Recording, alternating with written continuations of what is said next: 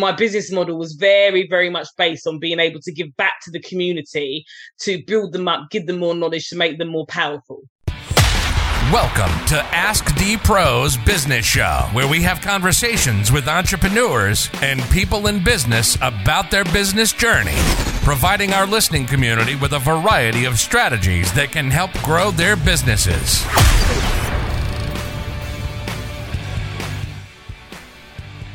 Ladies and gentlemen, welcome to another episode of Ask the Pros Business, where we bring business owners, entrepreneurs on the show, come on the show to share their journey and their story.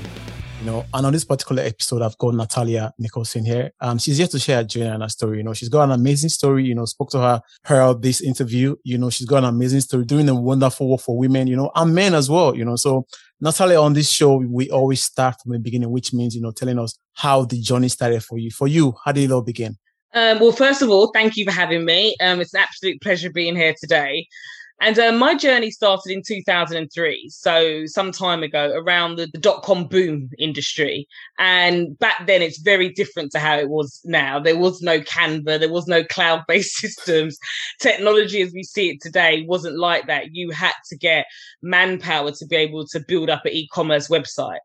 So I thought I was going to be the next multicultural Amazon. So my business model was to sell an array of books, A to Z, to teach the Black community where they came from, because I struggled from a really young age that our history was not readily available. It felt like we didn't exist before slavery, literally, and it just didn't make any sense to me. And every time I kept asking questions, I just wouldn't get answers. I was just pointed towards Martin Luther King or Malcolm X. I grew up in urban inner city London. My parents are from the Windrush generation, so from the Caribbean. I'm second generation, where you feel like you don't belong in the country you live in, and you don't belong in the country that your parents come from. And then to add to that, you're a part of the transatlantic slave trade, where you don't actually really know where you're from. So I was very curious. And that curiosity is what led to my first business model of, once I started to understand the history of our people and who I am, I wanted to share that knowledge. I felt like if you knew where you was coming from, and if you could understood all the lengths that had been gone through to suppress us as a race, that would make you stronger. So my business model was very, very much based on being able to give back to the community, to build them up, give them more knowledge, to make them more powerful. But I was very young and I got too big for my boots. So having graduated in marketing, working for organisations like Capital Radio, Daily Mail, I thought I knew it all. And at that age, you often do. So that business led to really extreme failure. That business led to me going bankrupt, to literally turning up to the courts to file bankruptcy and being told, you have to have £500, but hang on, I've got no money. So at that time, I had a property portfolio. I lost the house that I lived in. I owed friends and family money. It was a really humiliating experience, one of my darkest moments. However, it made me who I am today. From there, I just couldn't go and work for someone. So I decided to start a cleaning business. I thought I'm really good at speaking to people. I've got good admin skills. So I was literally picking up the phone, in a really posh voice, and then turning up to clean people's houses. I started that business on £600 and got it to a turnover of £500,000. Wow, nice. Yeah, until I sold it, because I just couldn't maintain being a mum and running national contracts. By that time, I had national contracts with the retailers. So from there, I decided that I was going to get into coaching. Thought, I've got children, I've been through a lot, I've got a lot that I can give back in terms of my experiences. There was a lot of coaches at that time as well that never run their own business, but they were coaching in business mentoring. And it just seemed crazy to me that you can mentor or coach around something that you've never done. It's like being an antenatal teacher and you've never had a child, or being a midwife and you've never given childbirth. Yeah. It's a bit of a bizarre thing to do. For me, that didn't last that long because I wasn't fulfilled. I'm an entrepreneur at heart. So I decided to design my own candle range, went to China, and then I started my own e-commerce business selling on Amazon and Shopify. So, went through the whole product development, importing, setting that business up, thought I'd just set a website up, put the products on Amazon, and boom. Well, it didn't work like that. So that's what really got me into digital marketing and understanding how to sell online. And then I started getting invited into speaking engagements. From there, I started doing consulting and coaching for large corporations like Google, BT, non-profits, local boroughs. And then I just didn't feel fulfilled. I just wanted to be helping people in my community. So I feel like I went full circle in terms of my why, from starting the multicultural business and wanting to help my community to then starting a community where I again wanted to help people like me, but decided that I was going to help underrepresented women, because we're just such powerful creatures and we're just never given the props that we deserve. Natalia, what a wonderful story, man. Wonderful story, having all that setback, and, for one, you think that, when you have this kind of setback, like the bankruptcy and all that, the first thing you do is to look for a job, number one, human instinct to be like, okay, what's the next thing? What do I do for cash? Is to look for a job. But for you never went through that route, But I was just wondering what was going through your mind, all that happening, and not thinking about getting a job, but you just want to start another business. To be fair, I did go and work for about 3 months. Remember, I've got family pressures now. I owe people money. Okay. People telling me you can't keep doing this. You can't, live your life like it's a dream. You've got to go and work. We are taught instinctively from really the minute we come out the womb, most of us, that you need to get a good education and you need to get a job. So having that drummed into me, I did try and go back to work. But this is the thing. When you're an entrepreneur, it runs through your veins. It's just like if you can sing or you can dance or you can draw. So guess what? When I went back to work, I just thought one day, F this. This is not me. And I'm going to follow my dreams. And it's funny, from that moment, every year I read Napoleon Hill, Think Rich, Grow Rich. And one of the first things you have to have in you to be able to succeed at your dreams is desire. And I just decided when I would try to go back to work, I'm not letting this beat me. I want to be a successful businesswoman. And I just felt, what can I do? And I also felt like I actually also calculated how long it would take me to pay everybody back if I stayed in a 9-to-5 job. And that also didn't seem appealing to me either. Wow. So I took the risk. Yeah, Think and Grow Rich is a great book. Read that as well. So much motivation there. Desire as well. To start. But for you, a few minutes ago, you were talking about you have to go around the circle. Before you now found out that you need to go certain part. But for me, I think it's all about starting, because if you don't start, you never know the next thing. I couldn't agree with you anymore. I think in this world we wait for perfection too much. We're always wanting to prepare. And, there's many people that go from working and they want a side hustle and they want to know, how can I transition from my job to a profitable business that pays me the same amount as my job? And it's a problem. We've got this problem of wanting this perfect world. And you're right. I'm a firm believer in practice makes permanent. And if you're going to figure out a strategy without trying and testing anything, forget it. You are only ever going to succeed in business by making mistakes. You are going to have to fail your way to success. So if you cannot deal with successes and failures, this journey just probably isn't for you, if you want me to be honest. That might sound really harsh.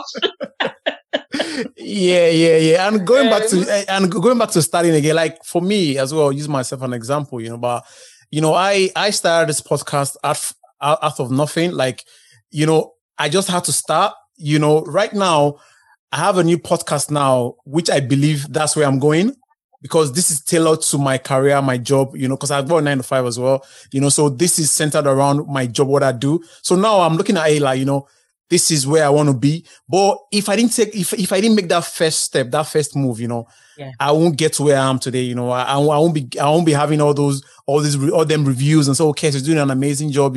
I like your show. I like I like what you're doing. So it's just all about starting, man. It's all about starting. Yeah, you have to start. And also everybody has to remember, little by little, you build your power. I keep telling my children, you don't want to do something and you're perfect at it. You have to work at it. Sometimes when we read all these success stories on the internet, on social media, well, I 10x my business in 3 months, or I'm 21 and I'm a stockbroker living in a penthouse. You need to go and do the research behind this. The biggest stockbrokers in the world, the biggest entrepreneurs in the world, these people went through adversity and they had to learn. And you're right, you just have to start. You've got to start the journey, because practice does make permanent. Actually, little by little, you do build your power. Yeah, I think just to throw one in again, it's like baby steps. If a baby doesn't take the first step, the baby's not going to walk, right? So it's just taking that first step and, learning and failing as well, falling down, probably he or she's going to hurt few bones and legs, hands and stuff. But eventually that baby's going to walk. You have to crawl before you can walk as well. You just got to start. Yeah. Going back to, starting a business, we want to think about, like some people will say, oh, I want my logo to be perfect. I want my business name to be the best. I want to have the best equipment, But for you starting out, what would you say about just starting? Do you see it as you need to have everything in place? Because starting a business, in the beginning, you might play many roles. Like you might be the content roles. You might be the content creator, the accountant, the editing guy, everything, But some guys will say, I want to save a lot of money to hire those guys. For you, what do you think? What do you think about that? I think a lot of my fundamental mistakes was not understanding who my audience is. So if we go back to things like logo, the first thing you do when you think of a business, you think, right, I'm going to get a logo, I'm going to get a website. This is how I want to represent myself. And I think what happens is we've got the end goal in mind so much that we're trying to create this business that looks like Coca-Cola from the very beginning. And we forget that even when it comes to branding, even my son the other day, I had to explain to him, for those of you that live in England, Mr. Sainsbury's was a person. Mr. Tesco's was a person. These people's businesses were built on their ethoses. Your business is born out of you. So I think in the beginning, you need to scale it back. So you need to understand who is my audience, but you can't be all things to everyone. So even if you're trying to appeal to a mass market, like one of the mistakes a lot of entrepreneurs make is, my marketplace is 1 million people. So even if I get 0.5% of that marketplace, imagine that I'll be an instant millionaire. The problem is you cannot get your brand to connect with so many different types of people. So one of the things that you need to do is think to yourself, what customer segment am I going to go after first? Make sure it's incredibly niche and tailor your brand around that. If you scale it back and you niche down, you will now be able to produce a brand, a website, a logo, and all the fundamentals that you need in the beginning at a much smaller scale yourself, just being able to maybe freelance and use sites like Upworks and Fiverr for things. The minute you try to appeal to loads of different customer segments, they're hanging out on different channels, you now just 10x your workload and you're one person. So in the beginning, you really need to learn to scale back, which actually as an entrepreneur is really, really difficult to do because it's within our blood to want to start 10 businesses at the same time. Yeah, you're gonna get your hands on so many things, man. Which in turn, I think that won't work, because I think you just have to just start little, and you build, like Lego, like building the Lego. You start from the base and build up, and you just mentioned something about branding and personal branding and all that. For you, which comes first? Personal branding or business branding? It has to be personal branding. Your business is like a child; it's born out of you. Someone once asked me, one of my coaches, what makes you fascinating? And if you ever gone to answer a question, then you pause because you think, okay, that's actually quite a big question. Maybe I'm not going to answer that straight away and just jump in like that. And, your brand story and your why, people buy people. If people don't know, people haven't got a clue what your business is. And how many times do you ask someone, what's in your business? And they're still talking 5 minutes later and you lost them. People need to understand you and your why, and that's what they remember, and that's how you're going to grow. Your business brand will come as your personal brand grows. When we think about people like Gordon Ramsay, Oprah Winfrey, Michael Jordan, Richard Branson, these are great examples of how they grew their personal brand first, and then their business brand came, and then almost became two separate entities, just like a mother and a child. Yeah, absolutely, man. That's a very good one. I think, you're right. The personal brand comes, and the business brand comes. Like, for instance, you just mentioned some few names, like looking at Apple, when you look at Apple as a product, the first thing you think about is Steve Jobs. Like, even though he's no more, he's no more with us, you still see his face. We see his face for our age, just to let you know. If I got my children in the room, they might say differently. That's true. You're right. Sorry, my age keeps coming up a lot lately, just to let you know. I've been saying some things and my audience are a younger audience. They're like, who? What? But yeah, you're right. No, but I get the point you're making. Even you do. You think of Steve Jobs, Virgin. You think of Richard Branson, but Steve Jobs is actually a beautiful example because his personal brand is still that strong that we will associate him with Apple, just like you associate Richard Branson with Virgin. He doesn't even own half the subsidiaries anymore. So they are perfect examples. These guys understood about PR. Steve Jobs and Richard Branson particularly understood about the power of their own brand story and how it would make their brand different. Steve Jobs understood that he wasn't trying to be Microsoft, and actually Apple was for the creatives. It was for people that were edgy and for people that, were different. Is someone of, who was, is it generation? I always get confused. Gen Z.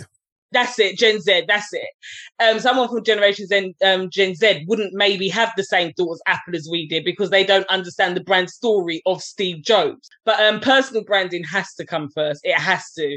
People want to know your why. That's why we've seen some bigger brands, recent brands come out that have gotten taken over, like the innocent drink, the fact that it's natural juice in a box. It came out of the fact that it was a family.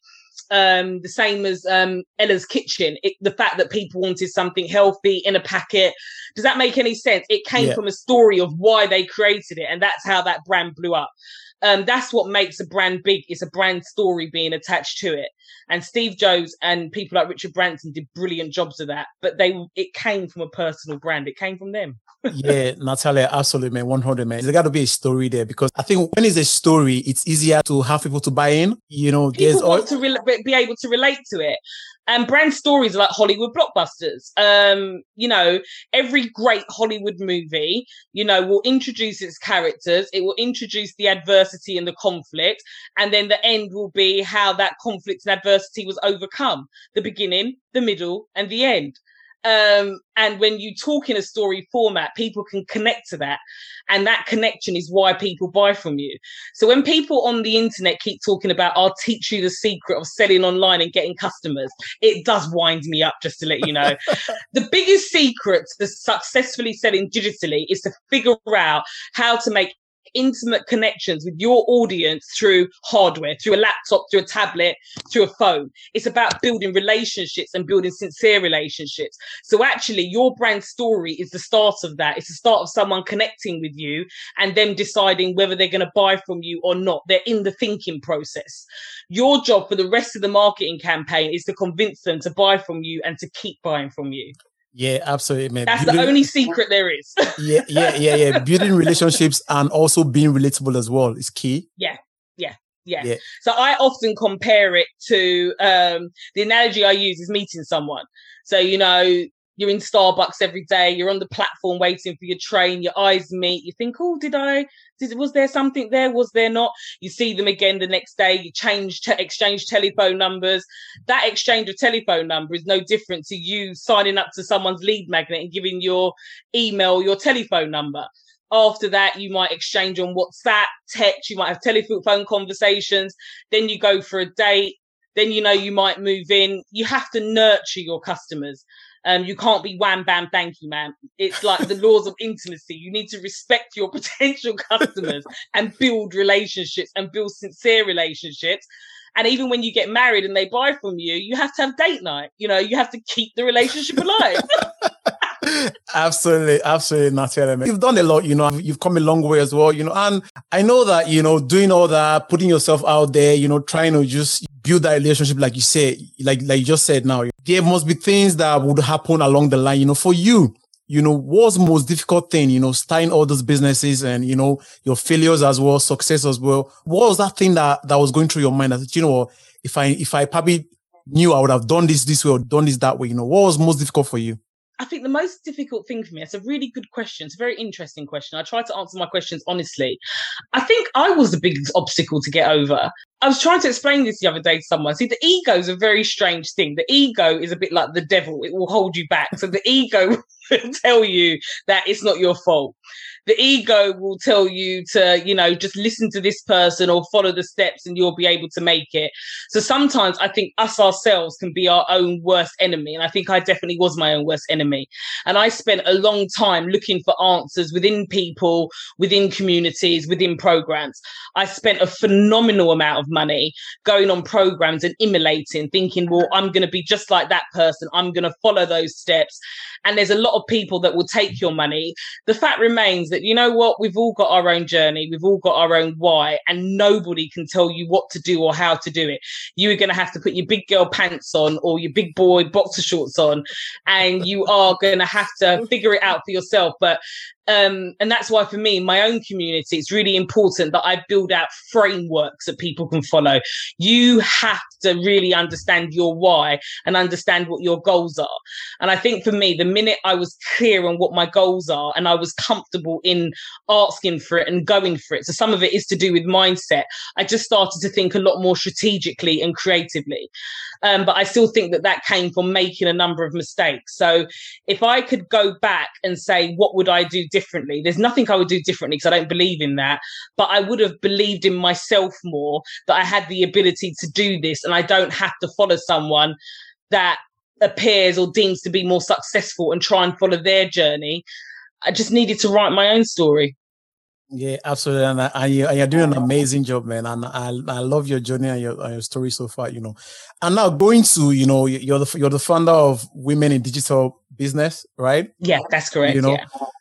And I know you said that a couple of minutes ago, why you go into that, but what was the main thing behind that? Like the main thing, the strategy behind it, how you wanted to work with these women and, and the fact that, your interest was to empower women, what was that drive behind the whole thing? I'm just going to keep it real with you. This world's gotten really politically correct for me lately, with all these correct labels saying things the right way, and this whole diversity issue. For me, the whole underrepresented women, it was important to me. I don't feel like we have representation. So particularly within underrepresented groups, women of colour are setting up businesses, and especially in the tech and the digital space, at the fastest rate than any other group. We hit ceiling heights because we don't have any support. We don't get any funding. The average even capital venturist, even on the private sector, for every £1 they donate, 13 pence will go to women. And then once you throw colour into that, there isn't even a number, just to let you know. It can fall below 1 cent. So to know that we're a group that's excelling the way that we are, and there isn't that support.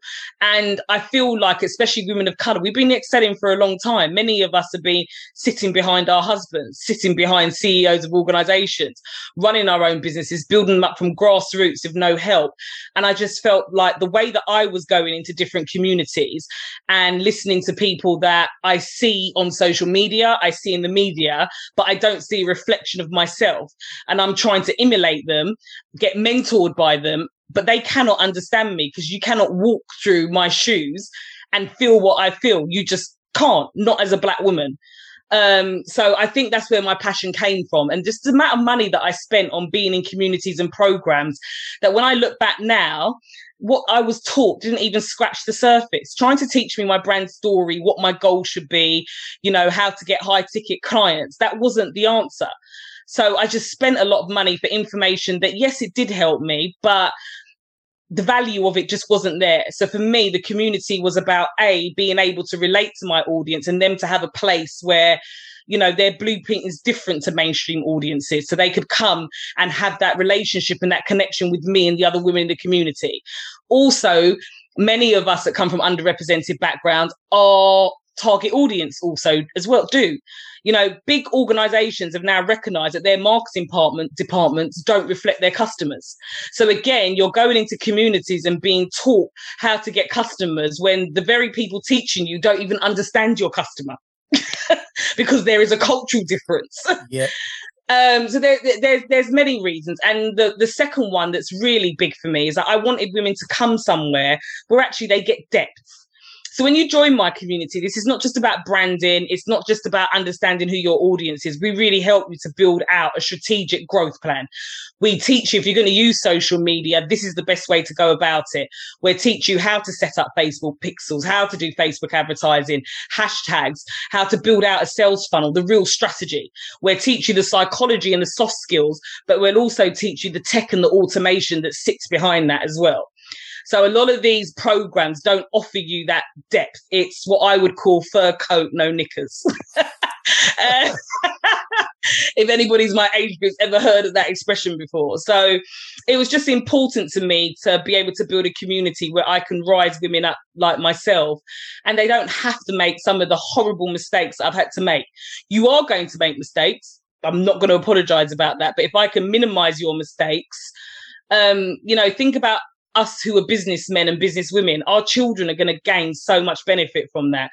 Think about if our parents had taught us just some of the basic fundamentals that we now know that we teach our children. So it's just about passing the knowledge on without ripping people off. Absolutely. Yeah, I said it. Absolutely, Natalia. You're doing an amazing job, and you also, trying to help these women as well, advocate for them as well, But in terms of, funding and helping women of color, like we're saying a few minutes ago, what do you think, big organizations out there could do or can do? Is there more to it? There's a lot more. And for me, I've just decided that, you know what, I can't control what larger companies or people do. I can only do what I can do. So for me, I decided to run diversity training with organizations, and the money I make from that, I actually give back to my mastermind group to help fund their businesses to scale. As we're growing as a business, a certain percentage of the profits are now going back into a pot next year. Well, that money will be given to women that have proven they've got viable businesses to help them to be able to advertise and scale. So I've kind of realized I've tried to do a lot of work, and it's just a lot of energy for not getting much back out. So you know what? My dad always taught me those who know better should do better. So I can't speak for people anymore or say that they've got requirements because they've built wealth. What I want to do is try and build my own wealth so I can give back how I feel the community deserves. Yeah. It's amazing what you're doing, And I know the last time we spoke before the show, I think we were talking about women really stand up for women, or is it just like a mask thing, Because I know there's a big saying out there. They say, oh, women for women, girls for girls, supporting women businesses and things like that. There's all that out there, which I totally support as well, because that of free girls, obviously I know that, the reward out there, it's not going to be so easy for girls right now. And I know that there's a lot that needs to be done, but for you, that saying women supporting women and all that, is there something else we're not saying? Yeah, I do feel like as I've grown up, I'm 43 years of age. And I do feel like as I've grown, I've seen women and sisterhood come together more. I also feel at the same time, though, that it was always there, but it's never been put in the forefront of the media. I feel like those who like to portray women and women of colour, it suits them to put out there. Does that make any sense? That, we don't support one another or the support's not there. For me, again, I don't know if you're starting to get a tone from me. I can only be me, and I say it as it is. I just feel like when it comes to women and women, I feel like when it comes to our culture, I feel like they report, and when I say they, I mean the media, let's be clear about that. Uh-huh. They report and they show images of what they want to see, or they want people to see of us. I don't believe that is the case. You're always going to have a case where you're going to have jealousy. It's not a nice emotion. It exists in all communities, not just between women, if that makes any sense. So I for me, I just feel like I have watched my whole life things that are orchestrated in the mainstream to make women of colour, people of colour look a certain way. I find that I can be in a room, and if I'm confident and, I speak very strong and I stand up for myself, all of a sudden I'm a bully. I'm sure many women listening to this could relate to what I'm saying. Uh-huh. All of a sudden it's just like, you're aggressive because you're confident.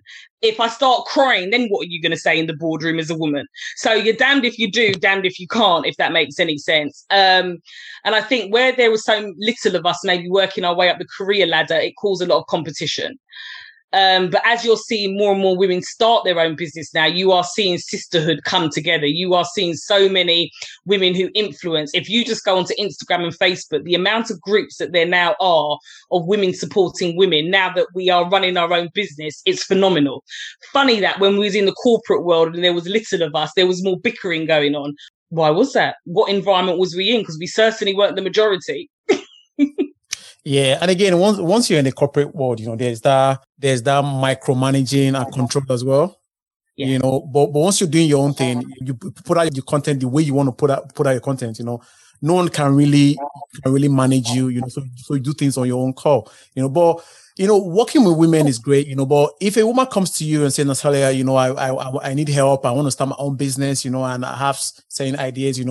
What is your first approach in terms of assessments and strategy? What do you do differently, that others won't do? Like, for instance, someone came to me and there's like, I want to start my own business. I'm not sure. All I can do is try and support. What I mean by that is that you do need to know what you want to do. You need to be clear on your goals and you need to be clear on where you want to go, and then we can help you. Mm-hmm. So I'm not in the business of trying to sell someone's a false paradise. Does that make any sense? And say, come and join my community. We can give you everything you need. You're going to be a millionaire in 12 months. If I can see that you're not ready and you telling me you're at ideology stage, I know that already you've just communicated to me you're not ready. Mm-hmm, we'll support you as much as we can with, free resources, events that we do, books that I've read that's resonated with me, other communities that can really help you, a coach that can maybe guide you. But for that stage of where you're at, this community probably isn't for you. Because remember what I said to you, once you get into the membership site, the playbooks and training that we've got in there, they're serious. This is like, you've got your business model and you need to find customers online. You're now looking at, how am I going to segment my audience? You're now, learning about social media. You have to have got that business established. It doesn't need to be making anything. It doesn't need to be viable, but you need to be taking it seriously. And that's not to discredit anyone. Does that make any sense? But I'm just not into selling pipe dreams. The amount of communities that I went into that they weren't for me. And rather than the founder and the creator saying that, you just got led on, pay your money here, do this, we're getting to where you need to be, when it just wasn't my time being ready for that. So for me, the question you're asking me is that I'm just always going to be honest. I'm not going to sell you a dream of saying we're going to get you to where you need to be. Even if when I have people say to me, I've got a sideline hustle, what you've done is amazing. Got a lot of respect for you because you've got your main job, but you're consistent and you're putting your energy in all your spare time. The minute I've heard I've had a sideline hustle and I've started it, but then I fell out of it and I've been in that same cycle for the last 6-7 years. And again, please don't get angry with me, anyone listening to this. I'm just being honest with you. I know that this community is not necessarily for you. You need help first and foremost of, being clear on your goals and your mindset and having consistency. It's really funny. I had date night on Saturday and my husband was saying to me, you have to be able to keep a promise to yourself. If you can't commit to keeping a promise to yourself, how can you commit to anything else in life? Yeah, absolutely. I'm speaking to you, I already sense that failure is not an option for you. I don't know if it's not an option. I think it's always an option for me. I think as I've grown older, I'm just not frightened of it anymore. I understand that failing is just the making of me. I love reading biographies and watching biographies. Even on Saturday date night, I went to see Aretha, Respect. Absolutely loved it. It was just mistake after mistake after mistake that just brought greatness after greatness after greatness. I just think that you just need to get over failing, because failing's essential in life to get ahead. So I'm just not frightened to fail. If you get knocked down, you're just going to have to brush yourself off and get back up again. And for anybody listening, trust me, there were times when I got back up and it felt like someone was just knocking me down. I got back up and they knocked me down straight away. There were times that I didn't even get back up to stand back up and it felt like I was knocked back down again. Oh my God, I know you. But the women you work with, like in terms of motivating them, trying to inspire them as well, and they say, "Oh, Natalia, I can't go on anymore. I just want to quit. I can't do this anymore." What do you say to those set of people? What does life look like if you don't succeed? Is that the life that you want to live? Is that Are you okay with that? If you're okay with that and you know you've been pushed to your limit and you know what, this isn't for me, well, then that's fine. And I've been here before. I'm talking from experience. There was a time about 7 years ago, and I said to my husband, you know what? I'm okay with it this time. I'm going to be honest with you. If I get to October and something hasn't happened, I just realised that I'm meant to be a housewife, look after the kids. And you know what? Maybe they'll live my dream. Maybe it's I'm here to have this desire and it'll be my children that do it. It's not for me. This is real talk. I've had enough. And I did this talk before, but I'll be doing it with the tears. Oh! I'll be doing it with a glass of wine. But this time I was calm as it was just like, I'm done. It was like a drop the mic moment. And I think this was like about the beginning of September. October, I got a contract to do digital marketing training and consultancy with the London Borough. Within the January, I then got asked to start speaking and doing Google Digital Garage. And it just snowballed from then. Some of you might be, I don't really have a religion. I believe in God. And there's an expression in the Bible and God won't give you no more than you can bear. So if someone came to me and said that, if you're ready to just stop and you're at peace with it, maybe it's just your time not to do it. But if you're feeling like you're saying this, but you're frustrated and deep down, you know that you want to push forward and succeed, but you're just tired, take a breath and get up. So what motivates you to do more? What motivates me to do more? Oh, I'm driven by success massively. I'm not driven by money. Money's a commodity. It's a piece of paper. The West has really taken things like gold, diamonds. Remember, we used to trade with things like salt. We used to trade with silver. We used to trade with gold. We won't mention what part of mankind it was, but they decided to create paper. And they decided to make the richest countries in the world poor because they decided to trade with a piece of paper that isn't worth absolutely anything. So I'm not motivated by money. So what keeps me going is being motivated by success and having a legacy, generational wealth, my family, and my community. I feel like our people and anybody whose generations have been involved in the transatlantic slave trade just deserve it. And I think behind it all, even when you think about my first business, that's what actually drives me. So what is success to you?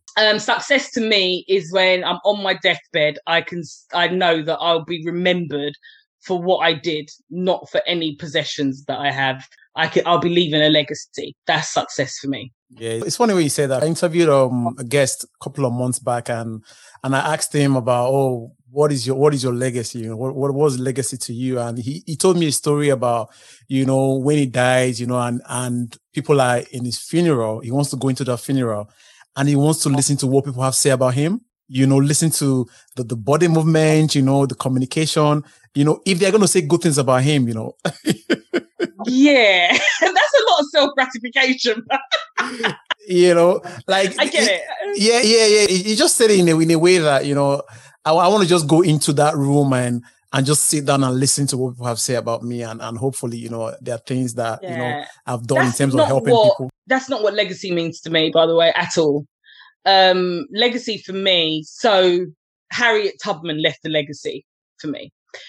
At 14, I knew that I wanted to be someone successful, and it came from reading that biography.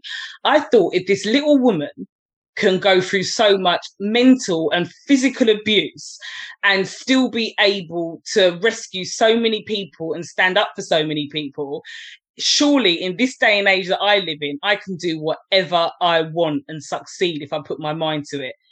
That's a legacy. Yeah. Absolutely. I like that. The older I get, I care less what people think if they don't. So whether you've got nice things to say about me or not at my funeral, by that time, hopefully I'm with the creator. I think his whole idea of saying nice things about him, he was just saying in the part of, helping people and trying to make people's life better. Hopefully that would make people say nice things about him, I get it. And that is nice. It's funny. My first time I've said it out loud, by the way, on anything that's gone out live, my dad recently passed away. And my dad taught me so many things about having a clean heart, and being the type of person with principles. That really comes from my dad. And I've grown up with my dad always teaching me, if you do something from the goodness of your heart and what it does for someone. Even if they wanted to trace you off, as you would say in the West Indies, or not say something nice about it, if you do something with a clean heart and for a good reason, not for what you're either going to get back in return or what people are going to say. When you think about some of the greatest leaders in the world, even down to Jesus, whether you believe he was God's son or a prophet like the Muslims, it doesn't matter. It was someone that existed. The example of how to live was to treat people equally and fairly, irrespectively of how they treated you. And I think it's just something that's been ingrained to me, that if you're going to do something, you just do it with a really good heart. It's not about what you get back in return. And I just feel like that's what legacy is. It's when you have got the ability to put others before yourself for a greater reason. It's not just about being Mother Teresa. I'm not saying I'm going to lie down and have everyone walk all over me, because I'm definitely no walkover. But I think for me, it's about, that empathy, that love, trying to just make the other person feel good, helping the next guy cross to the other side of the road, which is great. And again, like literally driving and letting someone pass in front of you, because me and you know that I don't know how much you drive, or driving in this country, people are always rushing. So there are times I'll just stop and say, go. And they were like, oh, really? Should I go? I said, yeah, go. They were like, because it's something that people don't really do much, I think just having that. I totally agree with you. It's just the simple things sometimes. It's not the big things. It's the simple things. Yeah. It is. I know you're big with women, helping women and making them great, their purpose and their why as well, Do you also help men as well? Yes, in the past I've worked with men, but I'm going to be honest with you, it's not really my favourite group. I think whoever listens to the show, it's really hard. I think I've had to learn as I've gotten older, there is actually a pecking order in life. And actually, I find that many African women understand this really, really well. If that makes any sense. When I say there's a pecking order, even if you look to biblical times, you've got God, you've got man, and you've got woman. And when you're a woman in business, it is really, really difficult. It's no different from, being in my household. I've got 2 boys, I've got a girl, I've got my husband, and you're having to wear the different hats. Does that make sense? Of being in all these different environments, from going to be a leader, then going back to being a wife, giving my husband the breath to be able to be a man. Does that make any sense? Mm-hmm. And I think in the world of business, men and women are very different in that sense. And I feel that a lot of men need male leadership. It's just one of the laws of life. Like, we've got a food chain, haven't we? And we've seen what's happened now that man's messed with the food chain. There are some serious conflicts with the food chain and what's happening. It's changed the world, and that's because we've tampered with it. And I think in terms of us being human, you have to understand that there is a food chain. So I think with men, and especially men of colour and underrepresented men, they need more of a male guidance. Does that make any sense? Sometimes I've seen the struggle and battle, and not just with gender as well, it can even be with age sometimes. Being younger maybe, and you're speaking to someone elder and you're trying to get a point across about digital strategies, and then I start speaking French, you start speaking Japanese. Before you know it, we're miscommunicating. I think it goes back to what I was explaining about target audiences and being able to connect with your audience.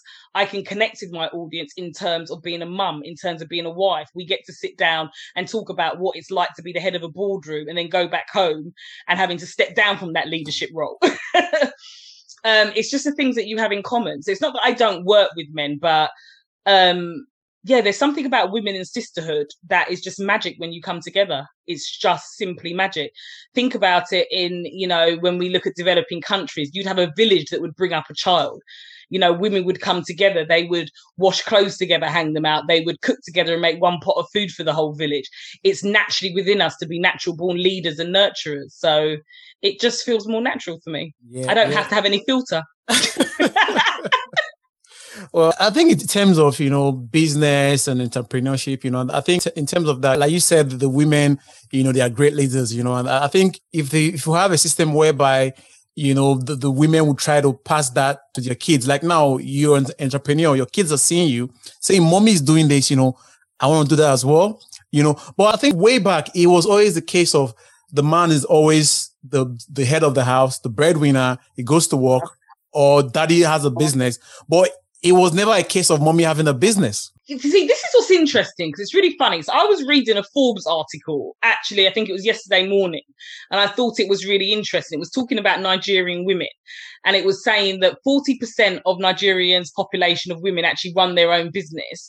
And it's just something that's becoming more popular in recent years. But dating back to like the 70s and 80s, actually, it was just saying that Nigerian women actually, you know, have been really heavily involved in their husbands' businesses. We're talking about like top oil companies, property development companies that are turning over tens and tens and tens of millions of dollars a year. So, you know, let's just look at even Obama. And we look at people like Michelle. I think women have always played a very, very big role in businesses and entrepreneurialism. We just haven't been at the forefront of it. You know, it's that expression behind every great man. There's a woman. There's a great, right, exactly. So I think we've been playing this role for decades, but we just, you know, haven't really been recognised for it. And what's happening now is with the way how things are changing socially, if that makes any sense, that the world is now changing and evolving. And there's a lot of groups that are popping up now. Does that make any sense? Not to change the subject or get into it, but I was trying to explain to one of my friends from the LGBT community that was trying to make a comparison between people of colour and their community.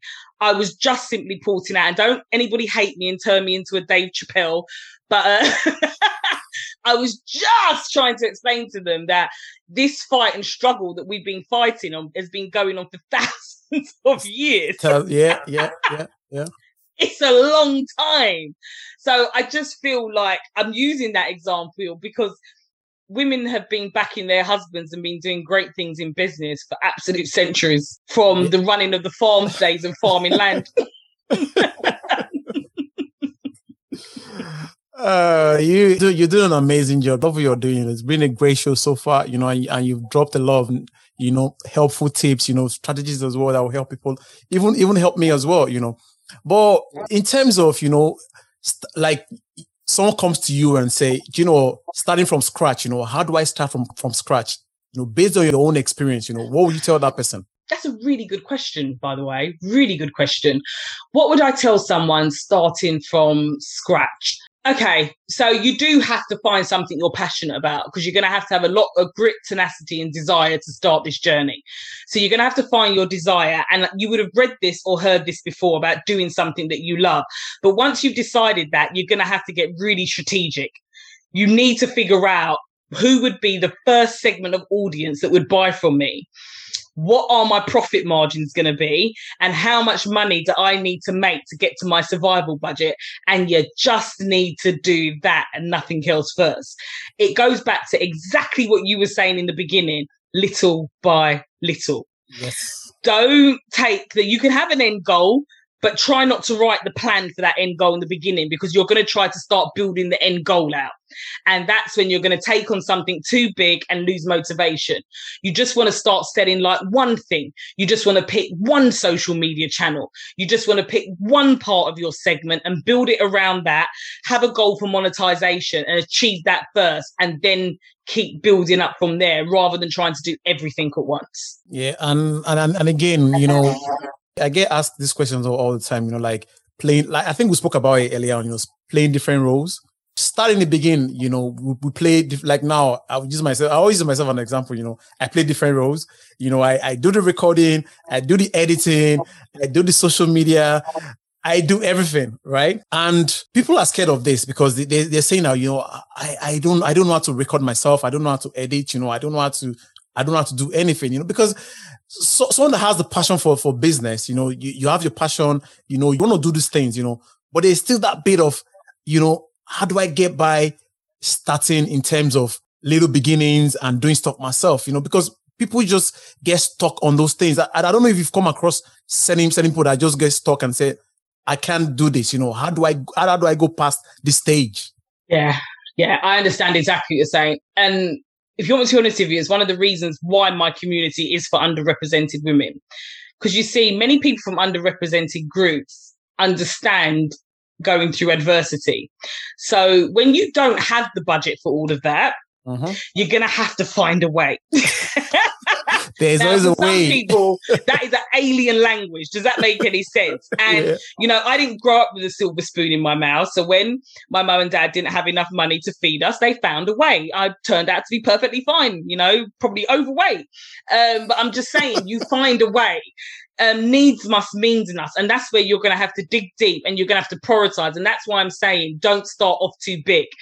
When you're in that position, and let's face it, who knows it feels it. Another thing my dad's taught me. So what you're saying to me is not something that I'm speaking on and I haven't got a clue.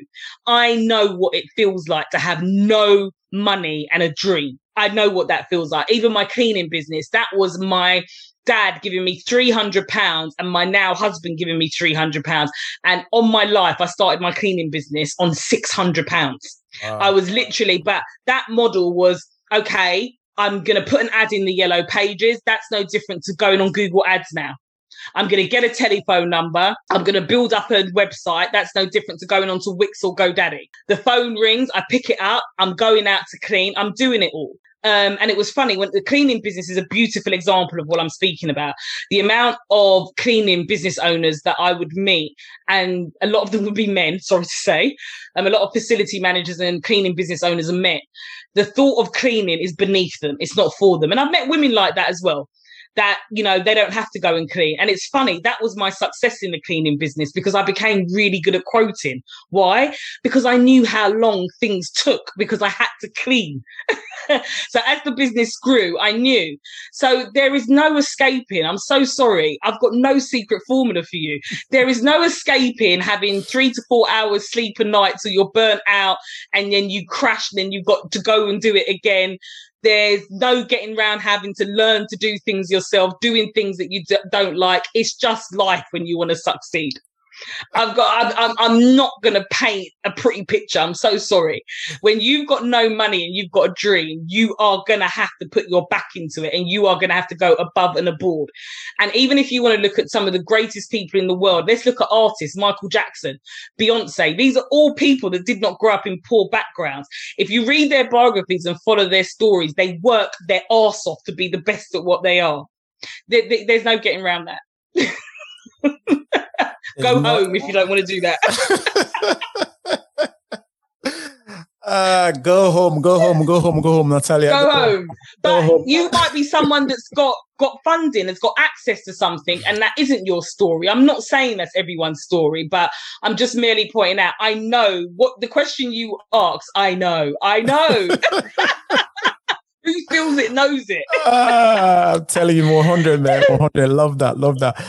You're quite busy, busy with your business, with family as well, your coaching business as well. Everything you're busy, But when it comes to, people often say work-life balance, how do you balance that? Oh, you don't. I've heard the expression myself. Can't say that I live it, but. Family is really important to me. And I think having children has taught me about balance. I mean, I'm working very much on self-love at the moment and having a little bit more time for me. But my work-life balance is probably bringing the family together. I'm that person that will, like, we have an annual barbecue. I like bringing people together. I like having my home and my house full of laughter and love. And for me, that's what makes the hard work worthwhile. When you look round and you're having a function and you can see everyone eating, laughing, you can hear the music, you're embracing your culture. So that's my work-life balance, is bringing everyone together, believe it or not. I am trying to work a lot harder on having time to myself, but it doesn't work like that. As you grow and you become more successful, I've got a team now. So it's different, but at the same time, I spend a lot of times in meetings now. I spend a lot of times doing leadership. So that work-life balance is important. But I think within my team, we've got our own we are like family. So I also get my work-life balance. All the things I'm talking to you about, I ingrain with my staff, my team. So I'll have days where it'll be like, right, we're taking a few days off next week. Everybody needs to take a break and a rest. There'll be weeks where we all go at it and we're working completely round the clock. So I just do what I can when I can. So I haven't got the perfect answer for that one. I'm still trying to figure that one out myself. So moving forward, going forward, what's the next thing for you? Next thing for me is to really conquer the African market. Actually, place. People keep telling me that there's that's the place to be. Right now. People keep telling me. Actually, I'm not even going to go there. I'm sure the people were telling me it, that there's no affordability in Africa. People cannot afford your services. I don't believe it. And even now we are running Facebook ad campaigns, and the leads that we're getting in from Africa, especially Nigeria, are crazy. I was going to say that. They're crazy. We literally, in the UK, just to give you an example, we would spend about £30 just to get one lead. And I kid you not. In Africa, we are spending between £1.90 and £2.50 per lead. And the quality of the candidates and the worksheets that they're filling out on the lessons that we're teaching are far more above what you would get coming from the UK. Yeah, I said it. I'm sorry. So we really are going after the African market. And, 2023, I would love to have a huge convention, digital marketing festival for underrepresented women that women can come to. And Africa, they are in the fashion industry, materials, textiles. There's a company that I even work with that's a part of our mastermind. Imagine that. They farm shea butter and products from their family farm in Ghana. They import it to the UK and they make a whole range of natural products, and their business is going to strength, and they're able to give back to their own community in Ghana. There's a lot of natural resources. We just look at the beauty market: coconut oil, shea butter, jojoba oil. I'm from the Caribbean. There's so much natural resources that these countries have got that are being sold at such a high price in the UK, and the digital world is the way to tap into that and really sell those products at mass. So, our next step is our membership site to become a really well-renowned training site for women to build their own business, but in Africa. Yeah, I can tell you for free that once you start that, you're going to need all the energy, because that market is huge, it's big, man. And there's a lot going on out there that no one has not really realized what's going on out there. Because I'm from Nigeria, and I know that once people buy into you, like we're talking about relationship and, being relatable as well, once they key into you, they like you, they know that you're genuine, they will just go all out for you. Yeah, I'm convinced. I need to do my DNA. I'm convinced that my ancestry must have come from Nigeria, just to let you know. I'm just loving Nigerian women. I've got such a big, massive respect for them. West Africa in general, but Nigerian women just seem to they can juggle like 50 balls at the same time and keep their eyes on all of them. Very well educated, got children running the house, got a business. So I'm resonating with them a lot because that's my life as well. But it's not just to call Nigeria out. South Africa has got a big following, loads of successful women. That community seems to be taken to me really well. And you're right, people buy people. And it's about making connections with people. So watch this space. But I'm really curious about Nigeria, really curious. I actually just want to get on a plane.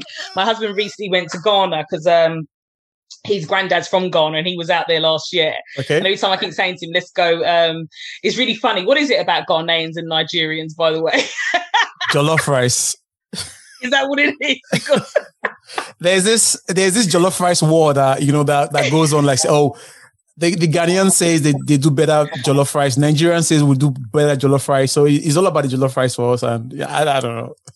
Yeah, it's the Ghanaians why do you want to go to Nigeria? I'm just really curious. But I've been blessed with going to South Africa, but that wasn't really Africa. To be fair, sorry, it wasn't. It was a version of Europe. I'm looking forward to conquering that marketplace. I really am. Yeah, absolutely, Natalia. So to draw this to an end, what will be the last thing you want to say to someone that listen to this? Women as well, men, listen to this and said, I listened to this show and Natalia said this, and this will stick with me for a long time. What would that thing be? There's two things I want to say. I think the first thing I want to say is, you know what? Believe in yourself and your dreams. Don't let anybody tell you can't do something. Nobody has the right to tell anybody that they cannot do something. If you have a desire to do something, do it. And you're special. You're gonna get ahead. I think that's my first most important thing. My second thing is that the digital age is here. And just like when I explained to you, salt You know, we used to trade with salt turned into gold and silver turned into paper. Papers are now about to turn into cryptocurrency. And we look at the world, we had an industrial revolution, we had an electrical revolution, we had, you know, the Wall Street crash. We are in the digital age. And actually the digital age has lowered barriers.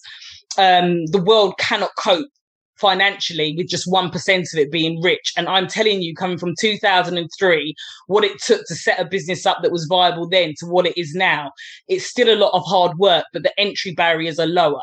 So if there was any time that you're going to get up and do something and also be able to connect with people internationally, the barriers have been lowered for you now. So like you said, just start. Just simply start. Start somewhere. I'm telling you, just start, man, or just do it like Nike. Yeah, just do it. Just do